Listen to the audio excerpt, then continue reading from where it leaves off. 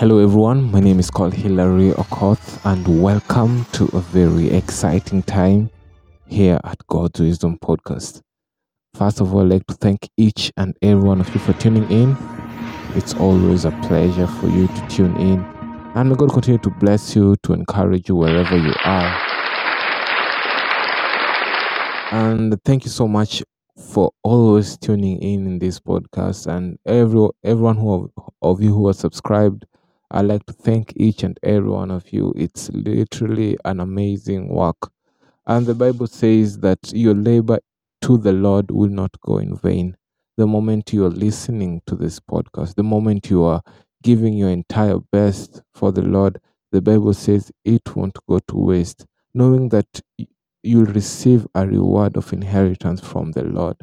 So the moment you're doing something to the Lord, the moment you're doing something for Him, to His glory, you're literally benefiting yourself. You're literally, in other words, you're literally giving yourself life. And the Bible says, take my yoke, for my burden is easy and my yoke is light.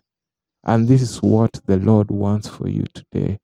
Whatever yoke that you have, maybe it's the yoke of that person that child who is wayward, your education, your finances, it seems like a yoke for you. The Bible says, give me your yoke. Take my yoke, for my yoke is easy and my burden is light. And this is the way in which God wants us to live our lives. He wants us to know that we ought not to be troubled. And one thing that literally amazes me about Jesus in the Bible, he was so cool in every circumstances. When it comes to when he was in the boat and people were panicking each and everywhere, he was sleeping on a pillow. And this is the rest in which God is giving us. And we ought to know how to receive the rest.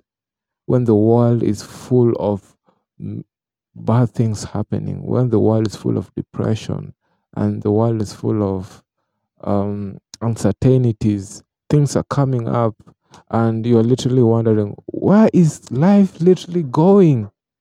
Actually, maybe something comes up. What is a woman? Or define yourself. We have, and the reason why all these things are happening, we are literally, we think that we are progressing in technology. We are progressing in our conscience. We are progressing in everything that we do. But in other words, we are regressing. For man's ways are not God's ways. The Lord's ways, the Bible says, how how how this world is operating is so different from the kingdom of God. And there's this rebuke in which Jesus told his disciple. One time, one of the disciples came to him and asked him, who is the greatest in the kingdom of heaven? And Jesus took a young child, a young lad, the Bible says, and he placed him in the center. And Jesus said, whoever humbles himself like this little child is the greatest. And it's not about performance. In the kingdom of God is so different. It's not about performance for you to have the good things of in life. It's for you to be like that young child in the center with Jesus. And imagine that child standing there with Jesus and wondering, how am I the greatest? And it's not about that child. It's about the obedience of that child in standing with Christ at the center. And the moment you choose to stand for Christ, the moment you choose to stand for Christ in your career, you choose to say that as for me and my family will serve the Lord, you choose God's ways. That's when the Bible says that's how you are exercising your greatness, your full capability. And that's how the kingdom of God is. And there's this time the sons of thunder came to Jesus and told them, if it will be well, actually their parent came and told them, if it will be well, will my son sit on the right, on the left side? And Jesus said, And people were murmuring, literally. The disciples were murmuring, wondering are they, why, why is this happening? And Jesus knew that that was happening in that season. And Jesus said, "It shall not be for you like it's in the world." And we have to know this. We have to know that it's the kingdom of God, because you are in it, it's different from the kingdom of the world. Because the world chooses the strong, it chooses the talented, it chooses the most qualified. But in the kingdom of heaven, it's so different. Whoever is a servant is the greatest of them all. Jesus said, if you're willing to serve other people, you're willing to serve the children ministry, you're willing to serve the people, you're willing to let people go on above you, that's when the kingdom of God is exercised. And the Bible says, blessed are those who are meek. Blessed are those who are meek. Meek doesn't mean that you are letting people to to triumph over you. People are just stepping on you. Meek actually means power in control. That you have the sword, but you're choosing not to draw it out. You have that capability, but you're choosing people who people to go ahead of you. And this is called meekness. And this is what Christ Himself demonstrated in the Bible. And some people say, oh, Christ was more stoic. He was like the stoic man in the Bible. But but there are characteristics of stoicism that doesn't define Christ, because Christ, when he was strong, he wasn't he wasn't crashing over people. When he was gentle, he wasn't overstepped. And this time when Jesus was in, the Bible says, the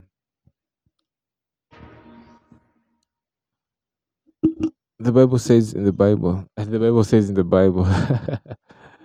So it says that my beloved is my friend. My beloved. It literally speaks about how Jesus was altogether lovely. He is altogether. Nothing about him was so superseding the other quality. He was the completeness of man. And this is what God wants us to look. And that's why God said that this is my beloved Son, whom I'm well pleased. So we have to look upon Him. The moment we look upon the Son, Jesus Christ, is the moment we are transformed into the same image. The moment we look upon Him, the moment you see Him strong, that's when you're strong. The moment you see Him full of wisdom, full of what to do in that season, that's when you'll see what you'll do. And all these things happens for the glory of God. It's not for the glory of man. It happens for the glory of God. And it pleases God that we see Him. And the moment we see Him, it honors God, because there we find our redemption, we find our grace, we find our everything the moment we see Jesus Christ. And the Bible says that today, so today Awesome! yeah, nice, awesome. So today we want to continue with our podcast where we left off, and there's something that I read that even I taught the Sunday school last Sunday. It was about sacrifice. Sacrifice. And we know that there is power in sacrifice. The moment you sacrifice, and we know we've come with this tendency of you have to sacrifice your time. You have to sacrifice. Even we are a living sacrifice, in other words. But the main sacrifice is the sacrifice of God, whom He gave His only Son. In the book of John, chapter 3, verse 16, it says, "For God so loved the world that He gave His only begotten Son, that whosoever believes in him shall not perish, but will have eternal life. So here it's when love and giving is first uh, released, because God loves you so much, because God hates sin so much, he gave his son as a sacrifice. And the moment Jesus died on the cross, it seemed that um, all was lost. But there is where we find our redemption. And we literally find that blood speaks. In the book of Genesis, when Cain killed Abel, the Bible says Cain killed Abel. And now the God came to Abel. God came to Cain and said, what have you done? Let me just open it for a minute. The Bible says in the book of Genesis, chapter 2, it says, so the Lord was angry and said to Cain, why are you so angry? And there's a place here it says, Cain, where is Abel your brother? He said, I do not know. Am I my brother's keeper? And he said, what have you done? The voice of your brother's blood cries out to me from the ground. So now you are cast from the earth, which has opened its mouth to receive your brother's blood. You see now, blood cries out to me. That is what God said. And God never lies. The blood cries out. Even now we can see that Abel, his name is Abel, Father God. And the first human being who was giving good sacrifice, his blood spoke vengeance. But now we have a new blood. We have a new covenant of God's Son. And the Bible says his blood speaks better things. The moment he was on the cross, he said, forgive them, for they do not know what they are doing. For it spoke forgiveness, forgiveness, forgiveness. And now our conscience is now at rest, because we are forgiven. We are forgiven by God. And now we can expect good things to happen in our lives because we are forgiven. We may not seem all together. Sometimes we fall, sometimes we lie, sometimes we do things that fall short of the glory of God. But now we have a standing and we have a blood that always cries out, forgive them, forgive them, forgive them, forgive them. It cries out day and night. And it says to you, Anne, it says to you, Rebecca, it says to you, John, it says to you, James, that forgive them, for they do not know what they are doing. And today I want to uh, touch on the subject of identifying with the sacrifice, and the reason why we are not partaker of all this, because the blood of Christ speaks forth better things. It speaks forth hope. It speaks forth love, and it speaks forth abundance. It speaks forth health. And there's a question that comes into my mind: why does all these things which God has given us are not yet manifest?